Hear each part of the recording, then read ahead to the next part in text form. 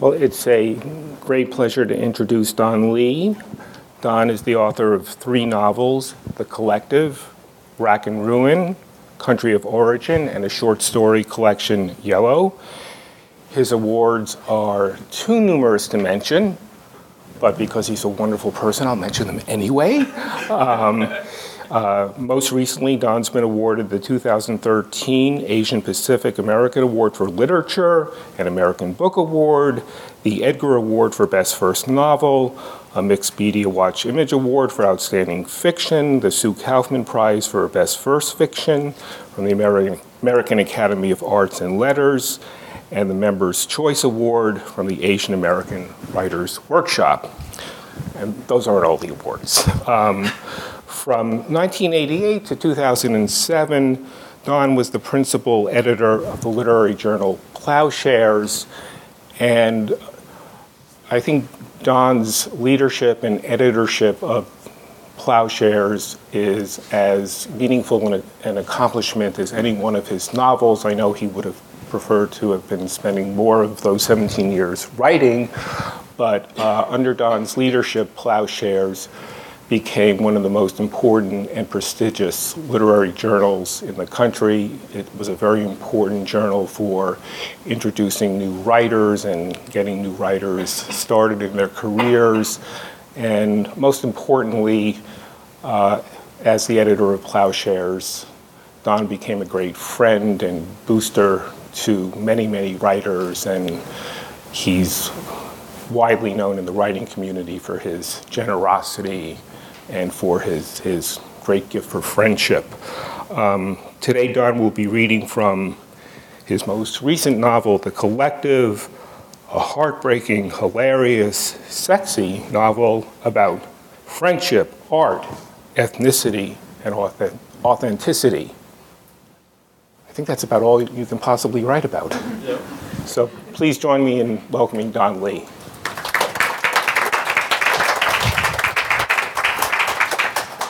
Thanks very much, Adam and Carol. It's a great pleasure to be here.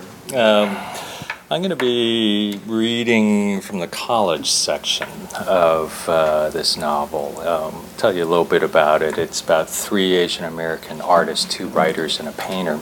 So they meet in college where they get into a little bit of trouble, and then they reunite 10 years later in Cambridge, actually. And they form an organization called the 3AC, the Asian American Artists Collective, and they get into a whole lot of trouble.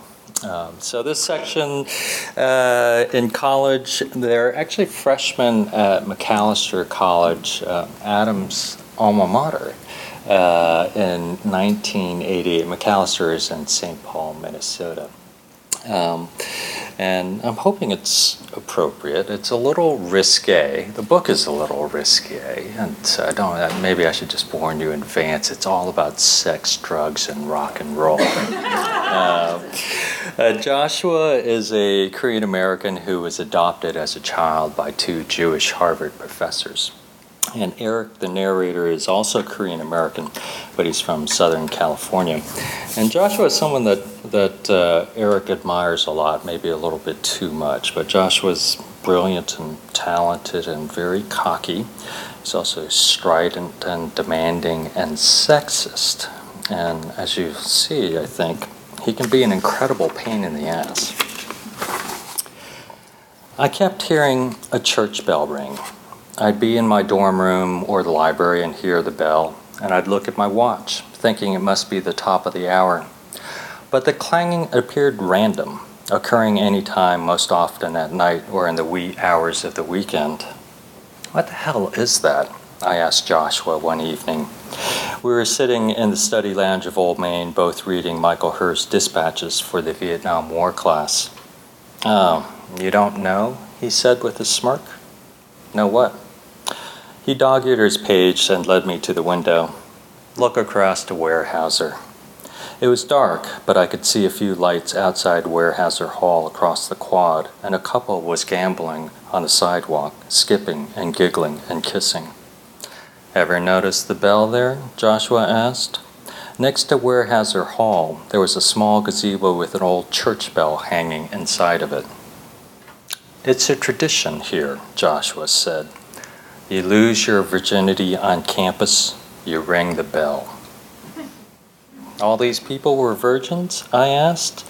This does not seem like a school of erstwhile prudes. Then again, there were a lot of dorky students at Macalester, teenagers who in high school had likely been unpopular and excluded from the active coital roster.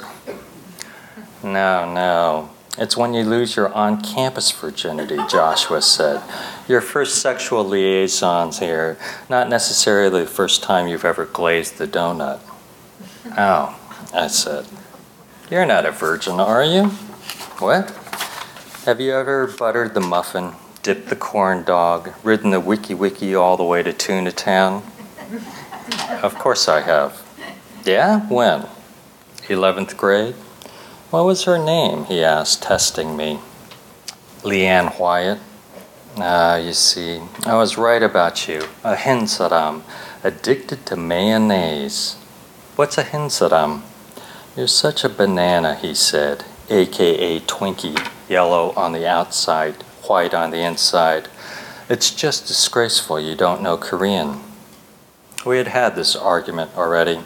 Like many third-generation Asian Americans, I had resisted learning Korean as a kid, not exactly ashamed of my ethnicity, though there was some of that, but wary of being defined solely by it. Joshua's Korean, on the other hand, was quite passable. He had left Busan at 5, but in high school, when his memory of the language was beginning to dim, he retaught himself Korean with books and tapes. He also enrolled himself in Hebrew classes, much to the befuddlement of his atheist, anti-Zionist parents. He was always complaining he couldn't find kimchi or a decent bagel in St. Paul. In many ways, our quick friendship was a surprise to me. In coming to Mac, I thought being Asian might work in my favor, sort of as a reverse exoticism, a radical chicness that would redound well, especially with the girls. By hanging out with other Asian Americans, I worried my distinctiveness would be lessened and I might be stereotyped. And the last thing I needed was someone constantly harping on me that I wasn't Korean or Asian enough. But Joshua, for all his insistent Asianness, was, well, cool. He was putatively brilliant, he wanted to be a writer, and he seemed well versed in all manner of things to which I was not yet completely privy, like sex. So, he said, was it serial mambo with this chick Leanne, or was it a one-off? A one-off. She's the only one you've ever stooped? Yeah, I said forlornly. You need to get cracking, old sport. So I turned my attentions to Dee Dee O'Brien, a freshman I knew from Ultimate Frisbee. I ran into her in the student union during 70s disco night. As soon as I entered the lounge, she pulled me onto the floor for That's the Way I Like It. You look fantastic, I said. She was wearing a tangerine orange mini dress and white go-go boots. You too, she shouted, admiring the powder blue suit I picked up at Goodwill. If possible, Dee Dee was a worse dancer than I was, gawky and arrhythmic, yet wholly unself-conscious, which endeared her to me. We stayed on the floor for 2 more songs, Dancing Queen and Cold as Ice, and then coupled for Slow One, Killing Me Softly. You're kind of cute, she murmured. She was drunk. We all were. You're not so bad yourself, I said, nuzzling her. She was tall and gangly, but had a classical air about her, her face strongly angular, yet alluring. She was blonde, of course. A few days later, I asked her out to a movie at the Grandview, and after the show, we went to Dunn Brothers Coffee for cappuccinos and carrot cake and talked. She was from Massachusetts, Irish Catholic, and intended to major in math and computer science. You don't look like a math geek, I told her. What's a math geek supposed to look like? Well, I said, probably like me. I walked her back to her dorm, and outside the front door we kissed a little, but it was all rather chaste, without presage of ardor. This might be a dead end, I thought. Nonetheless, the next Friday we joined a gang of kids to go to the Sonic Youth concert at First Avenue, the club Prince had made famous. McAllister was in a quiet residential neighborhood miles from downtown Minneapolis, but the school had decided to make a semi-sanctioned event of it, offering 2 vans to transport us to the club, and we all eagerly piled into them, Joshua included. "This is Dee Dee," I told him. "Yeah," he said, barely registering her. "Fucking A, how cool is this, huh? We're finally getting off the goddamn reservation. First Ave, Sonic Youth." I wasn't all that familiar with Sonic Youth, or that entire classification of punk rock. Truth be told, before I came to Mac, my favorite musician, I'm ashamed to say, had been Billy Joel.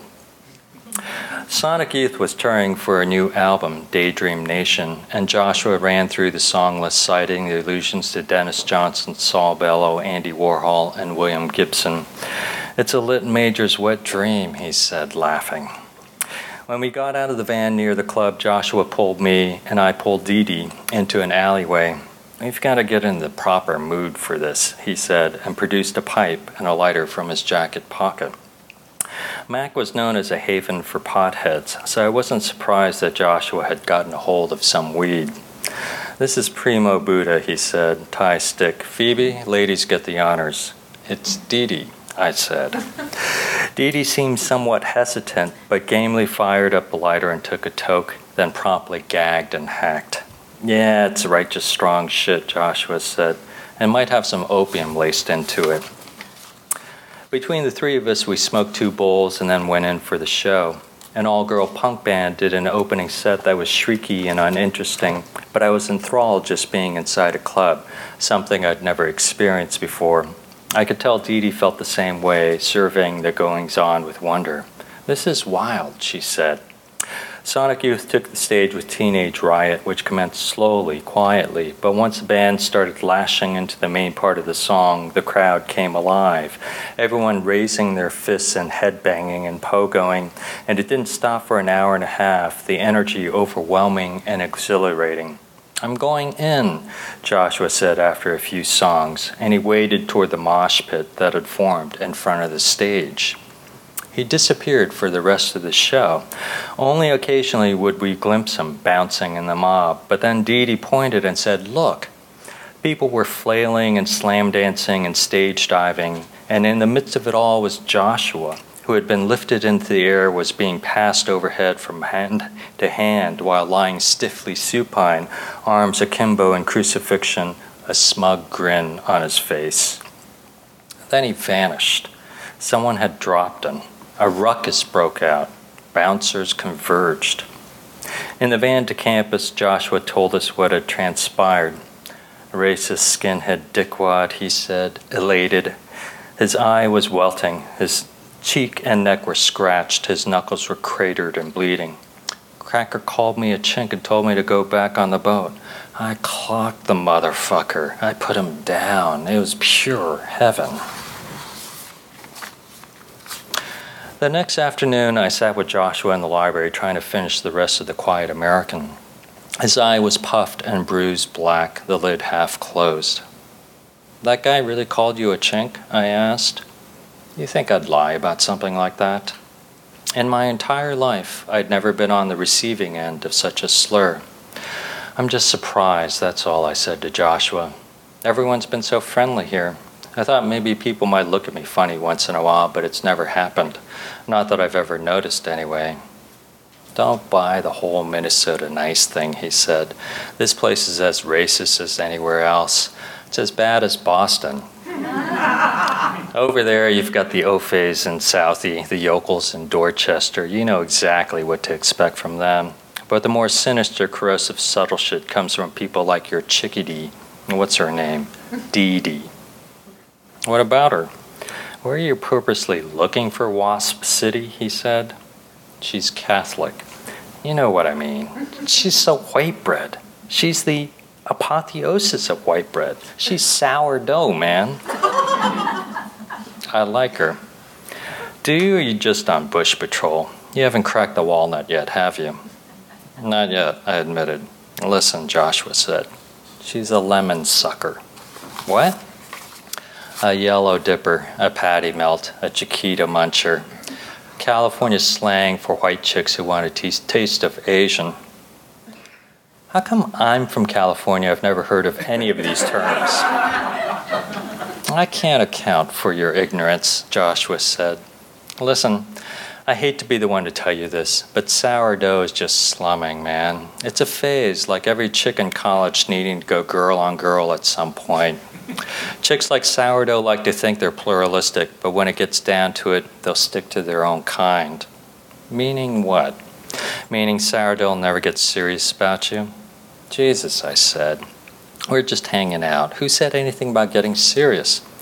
Just so you understand. Have fun, wet your wick, but don't expect it could ever go beyond that. I didn't believe Joshua, not really, but I kept thinking about what he had told me, and against my better judgment, I started scrutinizing everything Dee Dee said and did, as if searching for incriminating evidence. Was it significant, for example, that she bought a silk happy coat and began wearing it around campus? Was there something to her having a late-night craving for mooshu pork and making us take the bus up Snelling to the House of Dynasty? Should I have been perturbed that once, apropos of nothing, she sang the chorus to the song Turning Japanese? What about the fact that she wanted to learn Tai Chi, or the time she uncupped her hands to give me an origami of a tiny blue bird? Then there was the night she wanted to cook me dinner, an odd whim because she couldn't cook at all. Her dorm had a lounge on every floor with a stove, sink, and microwave, and there she whipped up an unholy concoction of frozen vegetables, shredded day-old chicken salad sandwiches with the bread, a sprinkling of cashew nuts, and an entire jar of plum sauce, all mashed together and sautéed in a wok and served in rice bowls with chopsticks. It's good, I told her, naturally. And then there was this conversation. Your hair is so straight, she said. Is it this straight all over? Not completely straight. A little wavier, maybe. Let me see. She lifted my arm and peered through the sleeve at my armpit. Then she said, what about down there? Where? You mean my pubes? Uh-huh. The same, I guess.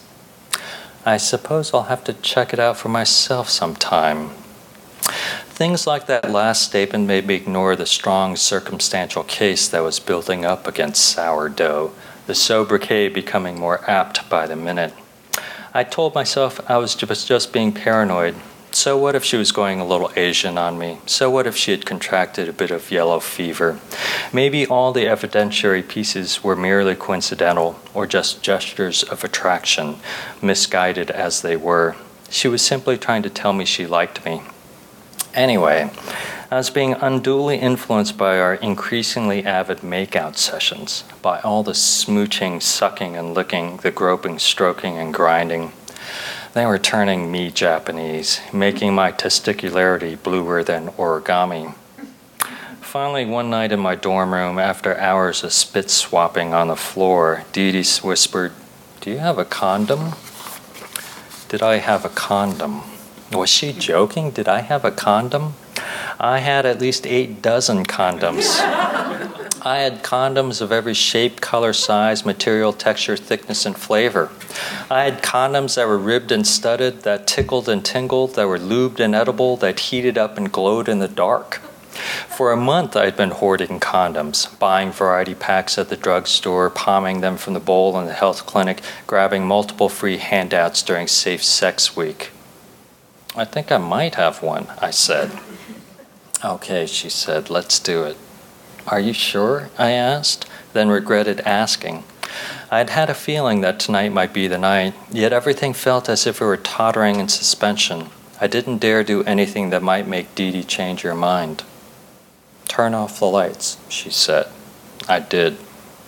Take off your clothes and get into bed. I did. Put on the condom. I did. I waited. I lay on my tiny bed on its stilts, sheathed by the condom, and I waited. Dee Dee? She was still standing below me. Wait, what time is it? She asked. It's 11:17. I totally forgot. I have another date, she said, and chortled weirdly. I'm late. Then she ran out the door. What the hell? I glanced down at my Sensi-dotted Ultra Invigro Extra Stimulation condom, orange, mint. Dee Dee was not a virgin, but she was as inexperienced as I was and somewhat priggish, the residual Catholic schoolgirl. Or so I had assumed. I'd never imagined she might be dating someone else simultaneously. If anything, I had worried she might be attaching too much significance to our dalliances. But now I had to recalibrate. Had I been completely mistaken about her? Was Dee Dee, in fact, a closet hussy? I snapped off the condom. I was miffed and angry, but eventually I fell asleep, only to be awoken at around 1 in the morning by a knock on the door. In the hallway was Dee Dee, holding a pint of Ben & Jerry's White Russian ice cream and a bottle of vodka. "I'm sorry," she said. I lied. I didn't have another date. I don't know why I said that. I freaked out a little. Okay, a lot.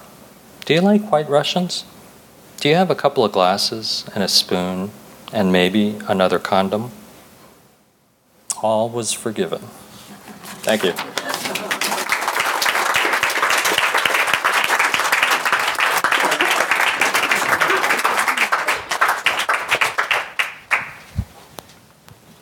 Thank you. Stephanie Reents' fiction has been included in the O. Henry Prize stories, noted in the Best American Short Stories, and has appeared in numerous journals. Stephanie has been a Bread Loaf Scholar, a Stegner Fellow, and a Rhodes Scholar.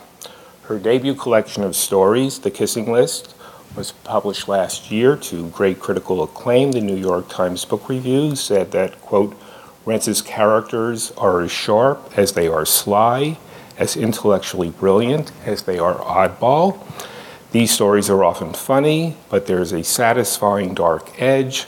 Reents weaves the book's stories together with humor, grief, and slender prose. And the New Yorker praised the book for being imaginative and skillfully written. Stephanie's writing has been compared favorably to Lori Moore's. And as I was reading The Kissing List, I kept thinking of a line from a Lori Moore story, and this is the Lori Moore line. She knew at that moment the strange winding line between charity and irony, between shoplifting and love. And the same strange, beautiful winding line runs through The Kissing List, a book about women at odds with themselves, at odds with their lovers and careers, a book about women traversing that strange winding line between their transgressions and their longings. Stephanie.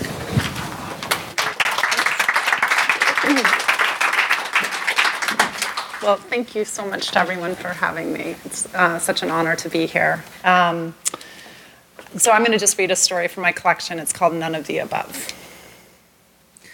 1. Who will come to my wedding? A, my parents. B, my brother. C, my betrothed. D, none of the above. There is a spider who lives in a high corner of the big bay windows that look out on the garden. The garden is more like a nursery because all the plants are in pots, just in case Carlos, the man who lovingly tends the garden, ever decides to move. He has lived in the apartment building for more than 20 years and looks like he would ride a motorcycle, except that his teeth hang by slender roots from his gums.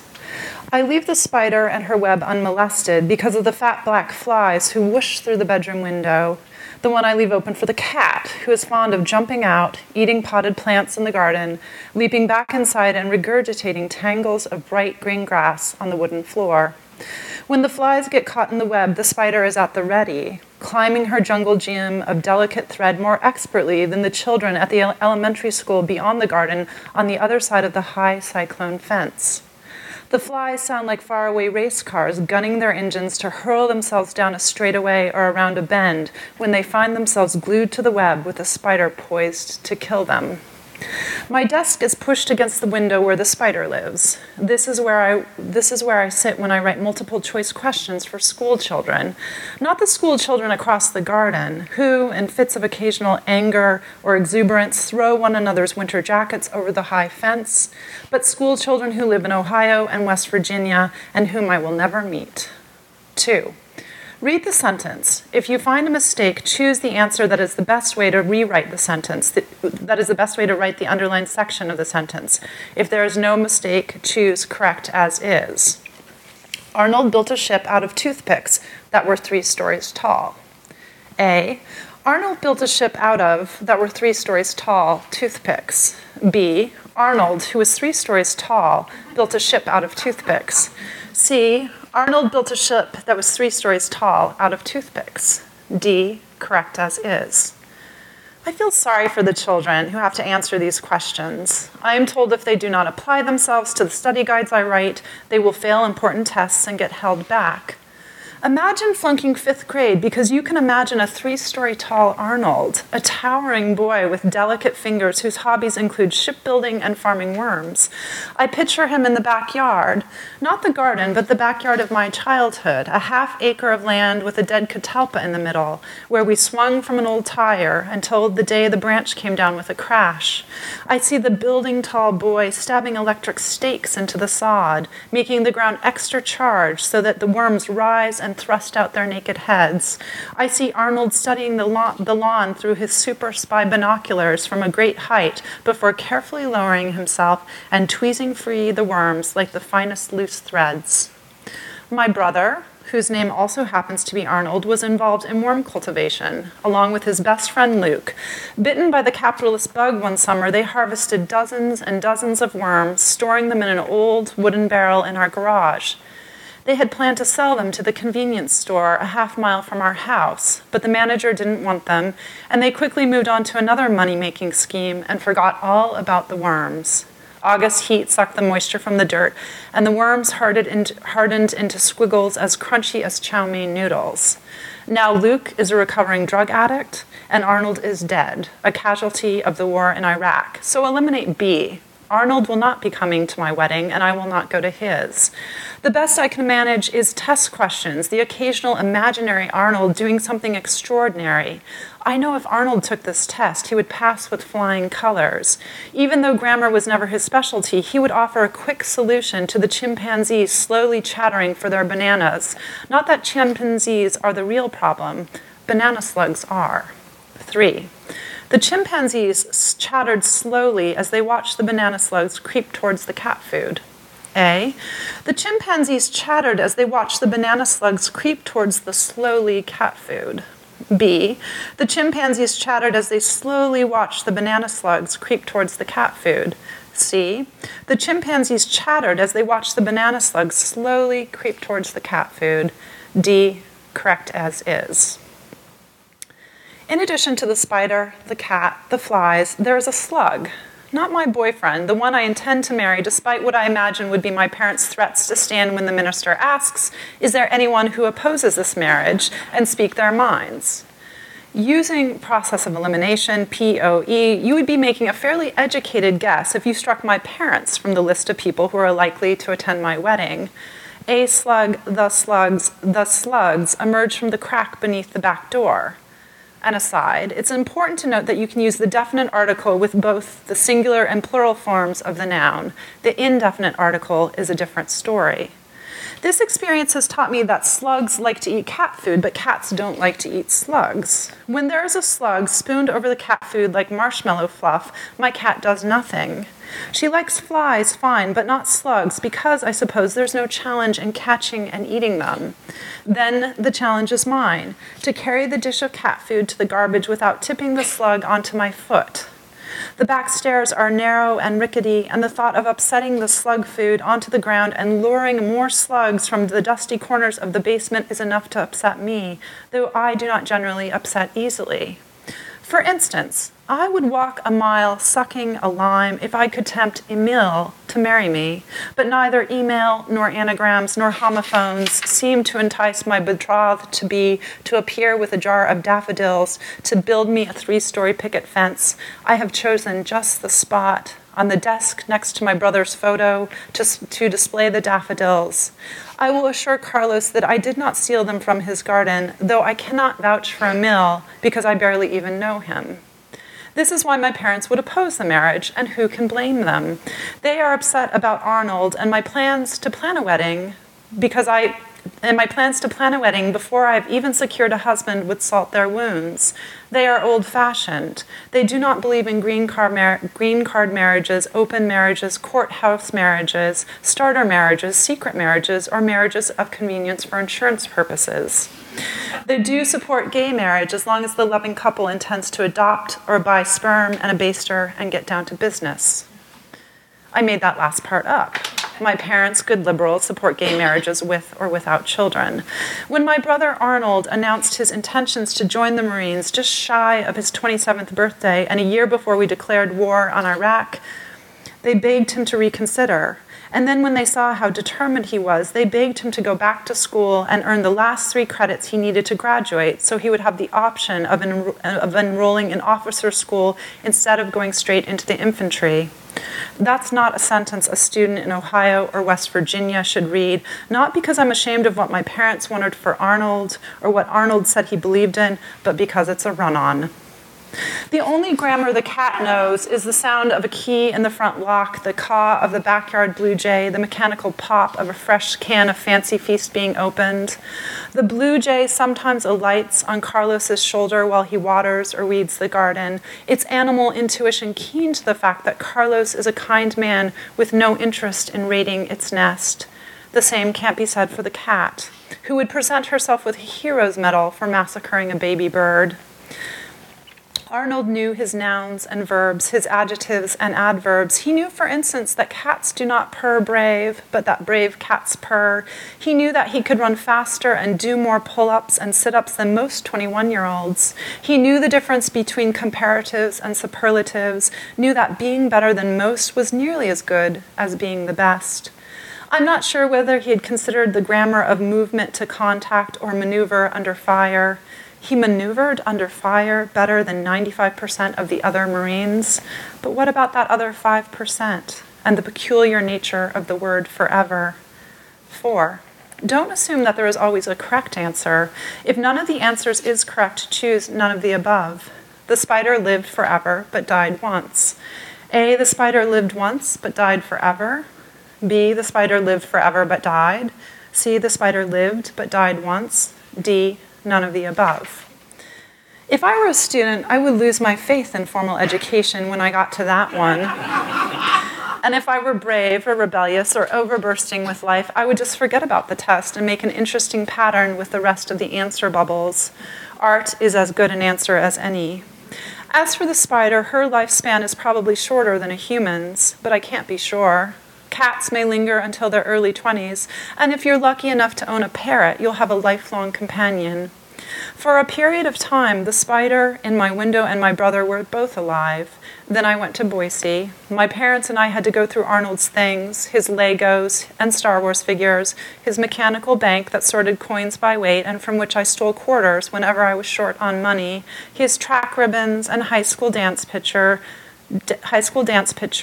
There he is wearing enormous glasses. There he is with a powder blue boutonniere, his arms wrapped around a girl wearing equally huge eyeglasses and a carnation pink corsage that matches her dress. 5. The name of Arnold's high school girlfriend was A, Liz Roberts, B, Liza Robertson, C, Elizabeth Robeson, D, I'm not sure, E, I can't remember, F, I wish I could remember, G, I have decided that it's Elizabeth Robertson. He still had all the choose-your-own-adventure books that had once been mine and a beautiful hardback version of Goodnight Moon that he'd sold to Luke for $5 just before both sets of parents put an end to their commercial activities because someone was always getting gypped. Do you remember when he got cut from the football team? My mother said, holding up a dusty record album with a black cover. For some reason, Arnold had gotten a real stereo with a turntable and a tape player when he was a kid. If he weren't dead, I would probably have started to complain about the inequities of being the oldest. No, I said. You don't remember how he came home and he locked himself in his room? No, I said. How can you not remember this? She said. It was a long time ago, I said. You can't suddenly expect me to remember everything. She didn't look like a good liberal anymore, especially when she raised her hand as if she wanted to slap me. They had a flagpole in the front yard now, but they also drove a Prius. Grief had unpredictable results. What? I said. What? She said. If you think too hard about the grammar of talking, it can fill you with despair. What were you telling me? He listened to this album, she said. It was Pink Floyd's The Wall. He said it was so depressing it made him feel better about his own situation. It put everything in perspective.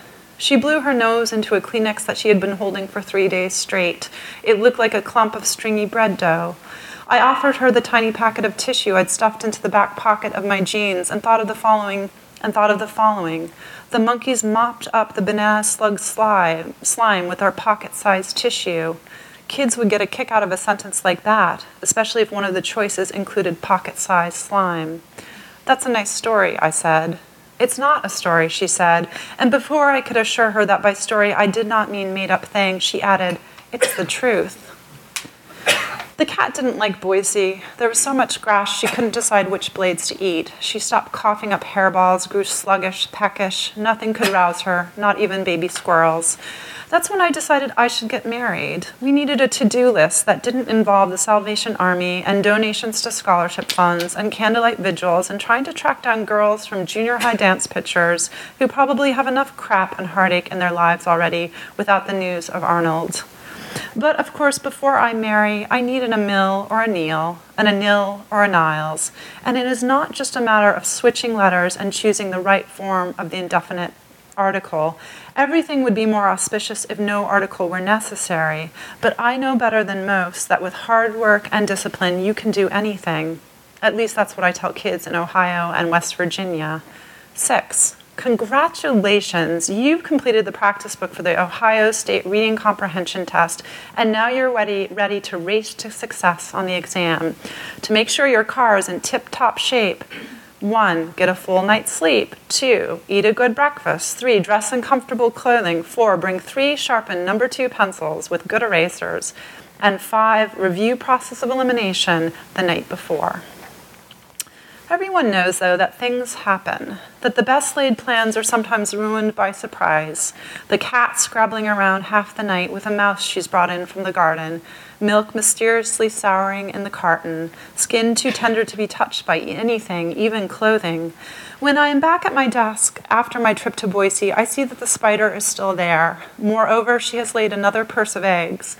Because of what happened the first time, a massive explosion of tiny spiders across the window. Carnage. I use a tissue from the box on my desk, pluck the package of eggs from the web, and flush the whole thing down the toilet. I avoid speculating about the spider's feelings.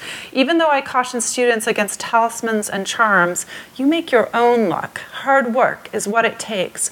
I cross my fingers, hoping that Carlos is not in the garden, hidden behind the boisterous clumps of calla lilies that have just unfurled their smooth white trumpets, that he will not knock on my window and ask me why I am crying, not just now, but in the morning when I am drinking my first cup of coffee, and just after lunch when it is too soon to go back to work, and I fill the minutes with little tasks like trimming my toenails and scanning old photos and sorting paper clips by size or color, and also at other moments that I cannot predict and even afterwards do not wholly understand.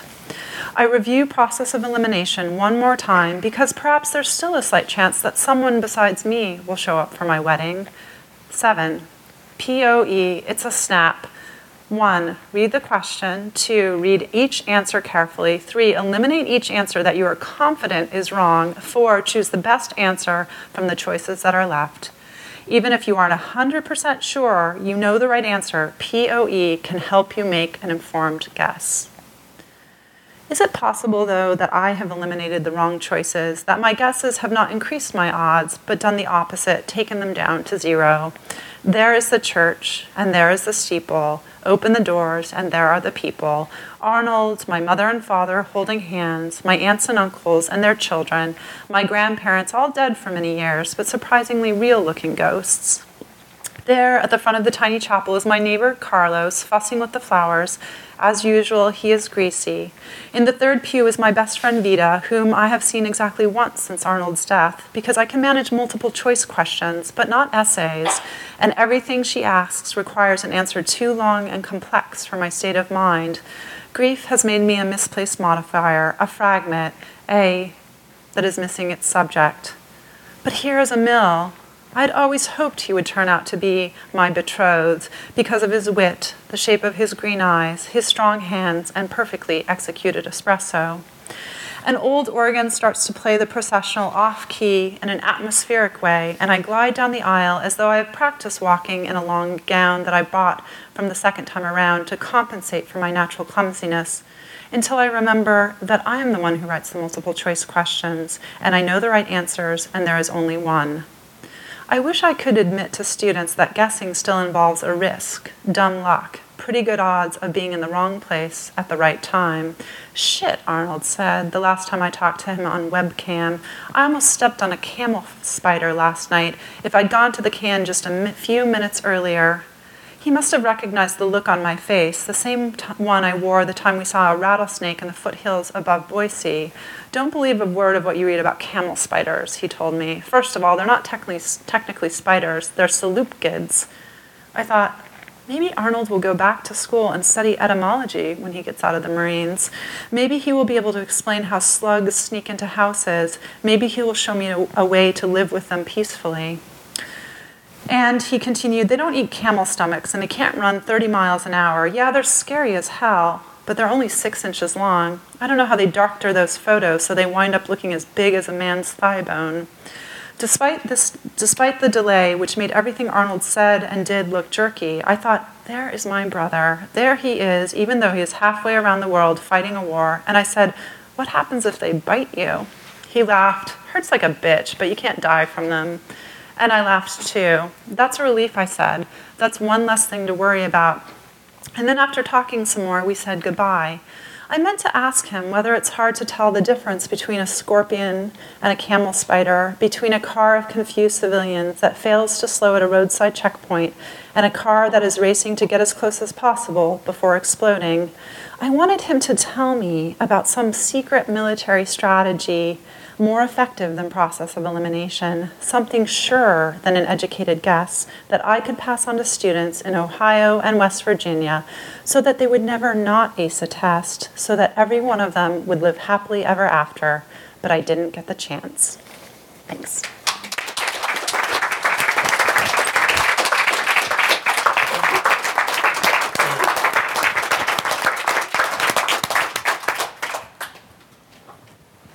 Thank you. Those were both great readings. So I will have a brief conversation with Stephanie and Don, and then we'll open it up to questions. Do you want us to sit here or stand? Or? No, you can sit. Okay. Yeah.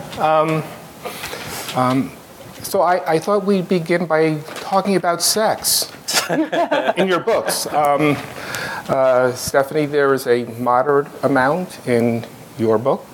Don, there is more than a moderate amount in your book, and I sort of have a two-part question. The first is, each of you can respond to both parts of the question. The first is, almost every writer I know is extremely self-conscious when it comes to writing about sex, not because one is embarrassed, but because if you don't do it well, it's really embarrassing. So maybe each of you could speak to some of the technical, artistic challenges of dealing with that subject matter. And I think in both your books, the sexual lives of the characters is central to some of the important thematic concerns. In Stephanie's book, I see it as central to the relationship between men and women, to the power imbalances, to the tug of war that is going on between them. And in Don, your book, it's probably the primary way the characters attempt to subvert and demolish stereotypes about being Asian American. So, well, no, that's actually exactly it. When I published my first book, it was a short story collection called Yellow, and I gave a copy to my father. And the only comment he made about it was, there's a lot of sex in here. That was it, essentially. But the main reason really was that I did want to subvert those stereotypes about Asians. I mean, especially in the media, on TV shows and movies at that time in particular, you never saw Asian Americans as being sexy people. That's changed now, but at that time when I was starting out, that was largely part of it. And so, I wanted to make sure that my characters had sex and enjoyed sex and performed well in sex, and to try to avoid those stereotypes. I think I didn't have to worry too much about my ability to write a good sex scene because none of my characters are having good sex in my book. They're all having bad sex, so that made the challenge a little bit easier. But I suppose one of the things that interested me was because my book is about women who are in the kind of the decade after graduating from college. So I was interested in the kind of like the ways that women might sort of have a little bit of confusion about like what feminism means to them and what the sexual revolution is going to mean in their lives, and to explore. In one story, a woman has a kind of like ongoing relationship with an exhibitionist masturbator, and they never actually have sex. She says that they're having sex without sex, like sex without just without penetration. But she's someone who is very confused, who thinks that because she's like liberated, or she thinks that to be liberated means to be brave, but she's very confused about what it means to be brave. And she thinks that as long as the situation isn't too dangerous, she can sort of stay in it. And so, but she doesn't take into account like the sort of toll on her, on her own sense of well-being or self-respect. So mostly I was interested in like how people can use sex as a means of connection, but not a very deep means of connection. Stephanie, I'm probably not the first person to bring this up, but when I was reading your book, I was thinking of the HBO series Girls. Oh yeah, and and obviously your book was written before that series, and maybe you were thinking that could have been me. But the reason why I bring that up is because I think it's dealing with similar serious subject matter in the way that women who have just graduated from college or are in the decade of their life right after college are trying to sort of negotiate the difficulties of living in New York, of having aspirations, of being poor, dealing with this sort of post-feminist world. And you sort of answered the question with your last response, but I'm just kind of interested if you've seen the series and whether it resonated. No, definitely. I've only seen like 3 or 4 episodes from this first season, but I saw Tiny Furniture, and I have lots of admiration for, I'm forgetting her name, but Lena Dunham. Yeah, Lena Dunham. It struck me that that there's a kind of like you graduate from college. Certainly this is sort of the way I felt, and I just thought I was all grown up, and because it's a kind of big kind of turning point in your life. And then I felt like what I experienced to some extent, and saw my friends experiencing to some extent, was the fact that you don't have all the answers at that point. And so I wanted to sort of explore all of the hard things that the next sort of 8 to 10 years hold for women. And I was also really interested in exploring the role of work in people's lives, because sometimes that feels like underrepresented in fiction, and yet like what we do, for better or for worse, is such a huge part of our identities. And I think it's also a huge part of, I'm writing about privileged young women, but a huge part of like the identities of college-educated women, like who are they going to be, and that sort of like disappointment about all that you thought you could be. You still have a great sense of possibility, I think, through college, and then you graduate, and that sense of possibility really starts to diminish.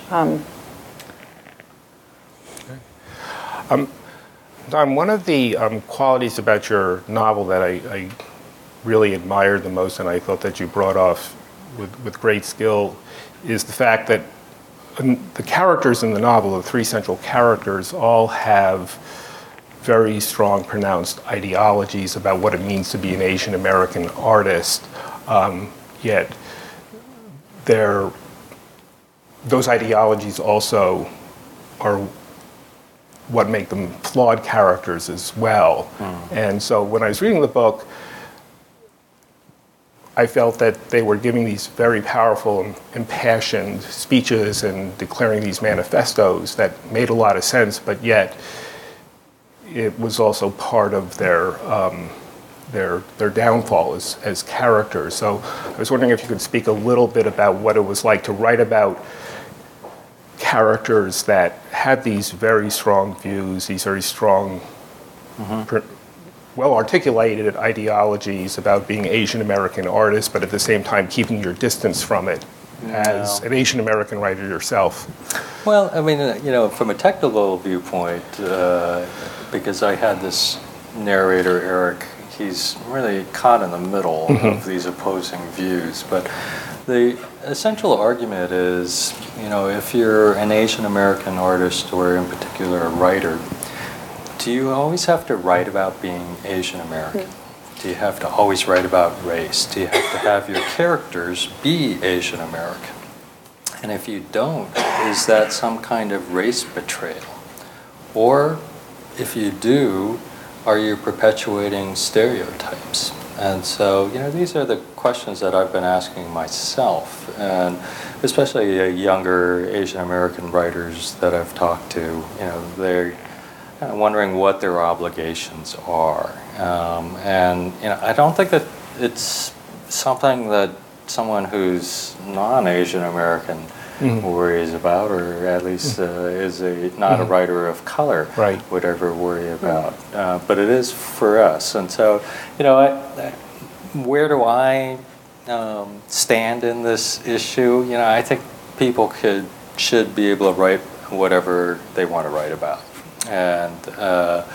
And in this interview, I had pointed out Kazuo Ishiguro, who wrote The Remains of the Day, which is one of my favorite novels. And he's, he was born in Japan, and he was moved to England when he was about 6 or 8 years old.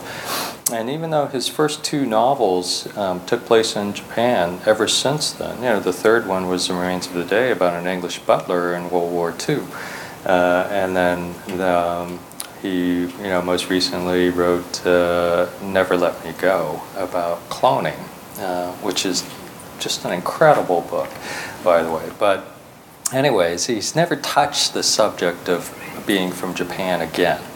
And so, very easily people could have said, well, you should be writing what it means to be British Anglo or British Japanese. And but he's never gotten that. And I think it's strange that in the United States, though, you do get that a lot. It's what I got when I was in grad school and workshops, when people said, you should be writing about what it means to be Asian American, to the Asian American experience. And I always thought that that was really presumptuous of them to try to foist upon me. As you're saying that, I'm thinking that, to me, one of the most powerful and affecting scenes in the novel is when the characters are in college, and a white student in the class submits a story that's set in China. It's kind of a Pearl Buck-inspired story, and the class is going around and praising the story, and then they get to Joshua, and he absolutely eviscerates the manuscript, basically claiming that she has no right to deal with this experience, and then she gets so angry she does something that causes her to be expelled from college, and it was just I think so affecting because it was so morally ambiguous. Right. Yeah, I mean, I actually disagree with Josh at that point. But there are people who would argue that very strongly, in particular when it comes to writing from the African American point of view. When William Stein won the Pulitzer Prize for Confessions of Nat Turner, there was a huge controversy about that. in 2001, I was teaching American literature at a university in China, and one of the units was I decided to share literature of the Vietnam War because I thought that was something that the Chinese students and I might have in common. And one of the students asked, have any American writers ever written stories from a point of view of the Vietnamese who suffered? And it was very difficult trying to explain to them that there's this pressure that you're not really supposed to write from the point of view or adopt the experience of a person of a different race in American letters, that most writers wouldn't think of doing that just because there's almost a taboo against that. Although Robert Olin Butler Yes. wrote a book about from the Vietnamese point of view. I think he won the Pulitzer for that too, right? And I think he felt sort of authorized to do that because he was fluent in Vietnamese, so that probably made him feel he had a sort of certain degree of access to the lives of those characters. So, well, why don't we open it up to questions from the audience? I have a question about choice of genre and how you choose, or what goes into choosing to write a short story or a collection of linked short stories, as you've done, as opposed to a novel.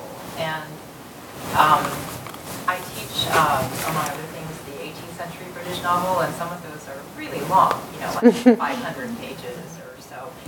And is it just a question of sort of contemporary attention spans, or I'm kind of interested for yourselves, like, what do you see as the particular advantages of a short story form as opposed to the big kind of epic sweep of a novel? I mean, I thought the collective was wonderful and extremely tight for a novel, in its structure. So I'm just curious to know what you think about the different genres of novels. And if I could just add a little twist to that question, I think Don's first collection of stories, Yellow, like Stephanie's collection, are semi-linked stories, so that it in itself is an interesting sort of subgenre of the short story collection. And so maybe you can both. I'll let you start. Go ahead. I mean, I've. The most prosaic answer to that is really, it's pretty boring, but it's only that in M.F.A. programs, in workshops, you do short stories. So that's why so many people, when they're starting out, write short stories. I mean, I think it's actually a great proving ground because you need to be able to compress things and imply more than say things explicitly. And depending on the type of writer you are, it can actually be a great training ground for a novel. But again, this is another boring answer, is that I sold the collection Yellow, but the publisher, in exchange for publishing a collection of short stories that they knew would not sell very well, contractually obligated me to write a novel. And I'd never attempted a novel. I actually, in the process of, you send out your manuscripts, and the editors end up, in my case, they ended up calling me. But now they actually force you to go down to New York and meet them because they want to see whether you're freakish or can hold your own in an interview, or perhaps appear on Fresh Air or something like that. It can be semi-articulate and not insane. But during that period, I had a couple editors call me and they say, well, these stories are nice. Are you working on a novel? And I said, no. And they said, do you have an idea for a novel? And I kind of made up something on the spot. And then I had to write a novel. And I found I really enjoy writing novels because you have to immerse yourself in this project for 2, 3, 4, 5 years. And once you get into it, it's all you think about.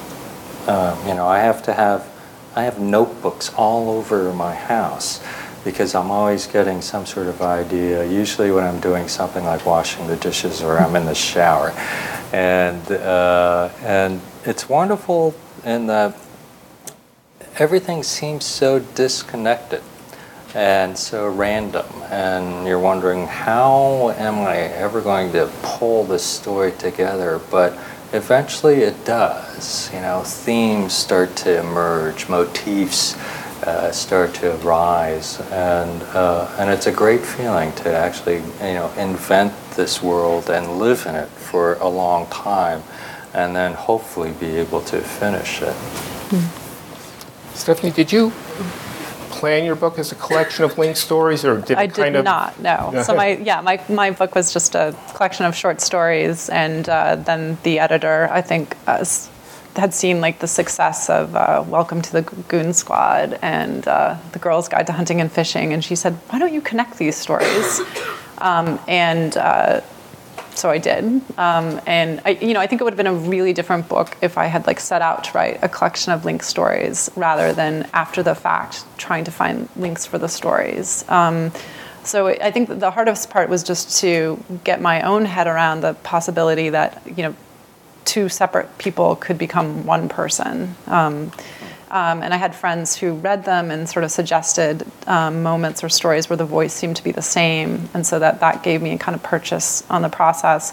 But the interesting thing about going back through the book again was that once I knew more about a particular character's backstory, because I was having to follow them through more stories, I actually had a lot more sympathy for particular characters, and I found myself revising stories from the vantage point of just knowing a lot more about what they had gone through and dealt with. And so it really helped me in certain cases. But I think it's true what Don is saying. You know, a lot of people, I did an M.F.A. and everyone was writing short stories in the M.F.A. Though I do think, like, I think back to my college years and think back to like encountering an Amy Hempel story, like in the cemetery where Al Jolson is buried, or Grace Paley stories, or Raymond Carver stories, and I think that I was just wowed by those writers and the stories that I encountered, and that I wanted to kind of be those people in a way that perhaps encountering, I don't know why I didn't, I read all of Toni Morrison in a week, in college, and I don't know why. I mean, probably because it just seemed like she was so dazzling that I couldn't possibly attempt to do what she was doing. Maybe the short story felt, at least initially, more manageable. Other questions? Carol? I was struck by the way that each of you sort of embraced the dullist as a fundamental part of it. Clearly, Stephanie really structures the story that you read, but your other stories as well, and Don, your sort of kind of an exuberance. Never saying anything once, but if you can say it 12 times, all the lists of kinds of flavors of condoms.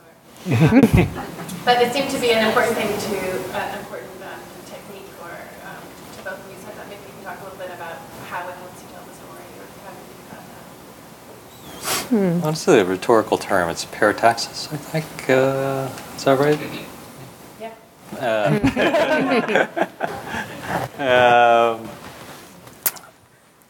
I think, it has to do with rhythm and syntax and trying to really heighten that moment. And the way that you can do it is keep on piling on the words in all of their variations. And so, I think that's probably something to do with having low city. But it's also kind of in line with, the critic James Wood, who teaches at Harvard, and he actually wrote this really great little book called How Fiction Works, which I recommend to not only writers but readers as well.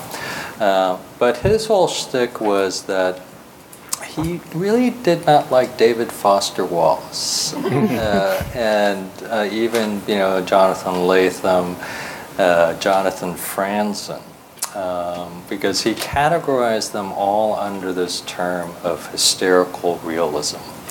and he was talking a lot about their writing style, which had a lot of lists.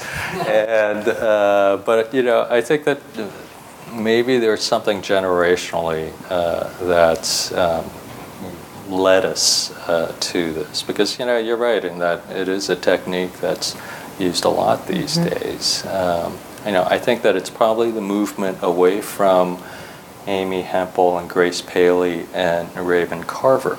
That was the minimalist movement, where you really stripped down the language and had, syntactically it was bare bones. You were talking straight declarative sentences, or perhaps a compound sentence with a conjunction. But the pendulum swung the other way, where you were really going for much more complex sentences. You were going for appositives, you were going for parataxis, you were really going for the sort of overabundance in language. And that's probably where we lie now. Yeah, I think on one hand, as you said, that lists are a kind of mode for expressing like excessiveness, excessive emotion. They're almost like they can have kind of a manic energy to them. But I think in my work, sometimes I'm interested in the way that the lists are attempting to restrain emotion, and so it becomes so that the narrators are quite aware of like feeling too much, and then the attempt to kind of lasso those feelings into a list. So I have, like, for instance, a story of a failed relationship told in the form of a memo. It's like the most inappropriate form for talking about why a relationship doesn't work. But it's that kind of the tension between like how angry the narrator of that story is about the end of this relationship and her attempt to kind of like to sort of contain that anger in the form of a memo. So I think that they can do two different kind of contradictory things. Both of them are probably at their heart have at their heart this kind of excessive emotion. It's whether do you just like let it out there, or do you, the list can just let it spill forth, or it can be an attempt to restrain it. Well, thank you both very much. Thank you. Thank you.